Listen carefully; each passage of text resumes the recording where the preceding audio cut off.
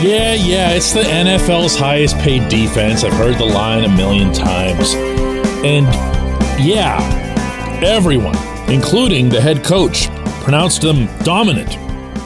The expectation was that they'd be dominant, including after the opener at Cincinnati.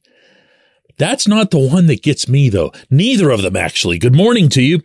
Good Tuesday morning. I'm Dejan Kovacevic of DK Pittsburgh Sports. This is Daily Shot of Steelers. It comes your way bright and early every weekday if you're into hockey and or baseball.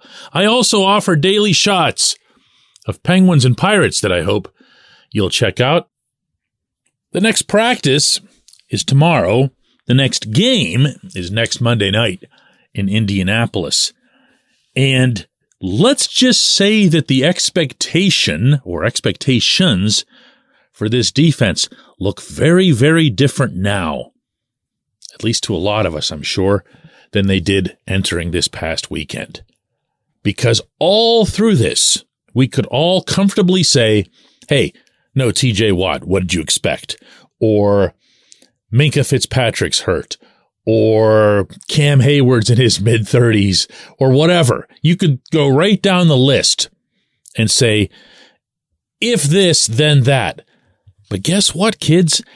Everybody who was supposed to be starting on that defense, with the exception of Ahkello Witherspoon, who, with all due respect, isn't somebody who should be making any significant difference in one direction or the other, they bombed. There's just no other way of describing it. They bombed. They completely bombed. When you're in a tight football game and you are blessed to establish the field position that the Steelers had in terms of how they'd buried the Bengals inside their own 10-yard line, and you give up drives of 98 and 92 yards, touchdown drives of 98 and 92 yards, you have bombed. And when you've done that with TJ in your lineup, with Minkah in your lineup, you've double bombed, and chances are really, really good that along the way, you've bombed at the coaching level as well. Back in Latrobe, someone asked Tomlin in regard to Brian Flores having been added to the staff, he, of course, having been the former Miami head coach and coming to Pittsburgh in the awkward setting of having sued the NFL, whether or not the Steelers had now just had this abundance of riches in terms of defensive minds between himself, Flores, and, of course, Teryl Austin, who'd been granted the defensive coordinator position heading into the season. And much to my surprise, his answer wasn't exactly a, no, that's ridiculous. Why would you say such a thing? It was pretty much, hey, yeah, we realize what we have here. Not in a braggy way, not in an obnoxious way, but in a manner that was acknowledging the premise of the question. Okay, so great. Where are they? And what happened to them on Sunday? What can you expect at Point Park University in downtown Pittsburgh? Respect, rigor, relevance. That's the Point Park Pledge. You'll be treated with respect while being challenged and supported academically to graduate with career-ready, relevant skills. Visit pointpark.edu to learn more. Joe Burrow threw for 355 yards and 4 touchdowns.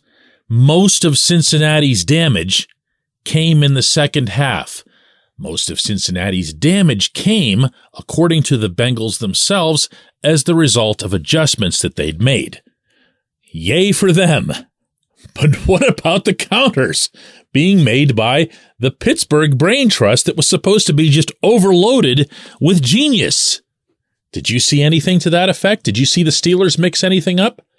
Whether you're coming at this from an expert or a novice standpoint, it's usually not that hard to pick out defensive adjustments. More often than not, it's something as simple and basic as mixing up coverages, putting more attention on someone like, say, T. Higgins, who's killing you, or blitzing, just blitzing. Or if you were blitzing in the first half, not blitzing and dropping more guys back. But you want to make the other guy, the other guys, Uncomfortable, meaning Burrow and everybody, and the other team's coaches.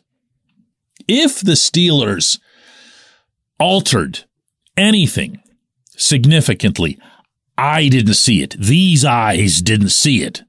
Doesn't mean it didn't happen. Doesn't mean there wasn't something slight. I'm just saying that I didn't see it. Did you? Did anyone? And if, in fact, there weren't any, then why weren't there any? What happened to all of the egg-headedness in this whole process that we were supposed to anticipate and applaud all season long? Listen, one terrible thing about having Matt Canada on your staff is that you have Matt Canada on your staff. But one good thing about having Matt Canada on your staff is that nobody talks about anybody else. And the fact is, this team has not been some great big bump up from last year defensively. It just hasn't. And the only reason that we're getting to talking about it now as opposed to before was because of the TJ factor. I don't blame anybody for that. You've seen the Steelers record when he's in and when he's out. You've seen the Steelers sack numbers when he's in and when he's out. But it's okay to adjust as opposed to just using that as some sort of metaphorical crutch.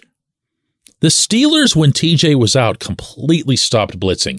They went into total, it's not prevent mode, but it was, we have to make sure we're keeping X number of bodies back in general. And throwing individuals at the other team's quarterback isn't really something that's going to pay off for us on any kind of consistent basis because Malik Reed ain't TJ, to put it kindly.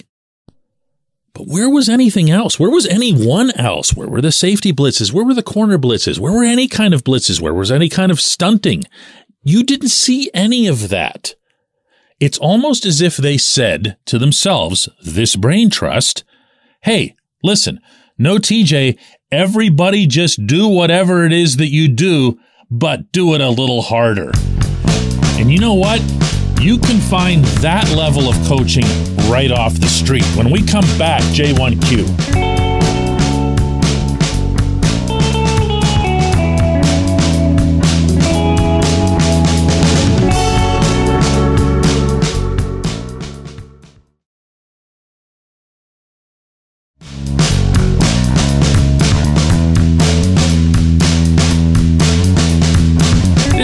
Daily Shot of Steelers is brought to you by our friends at Mike's Beer Bar. They're located directly across Federal Street from PNC Park. They are the one, the only, the premier destination in Pittsburgh for craft beer. More than 500 craft beers available, more than 350 of those local, and more than 80 of those on tap. Mike's can't be topped, not for beer, not for the awesome kitchen and menu that's available, and not for all the special events that are going on there. Check them out online at mikesbeerbar.com. Mike's Beer Bar, right across Federal Street from PNC Park. And today's J1Q comes from Mitchell, who asks, TJ appeared to be gassed multiple times in the game against the Bengals. Is there a conditioning issue on the defense?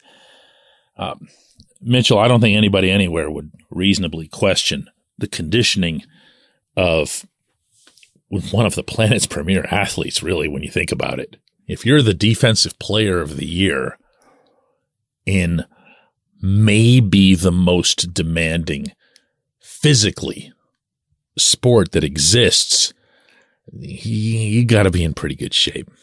And when you consider further everything that TJ had to do to come back from the torn pec as quickly as he did. And by quickly, I mean quickly compared to humans.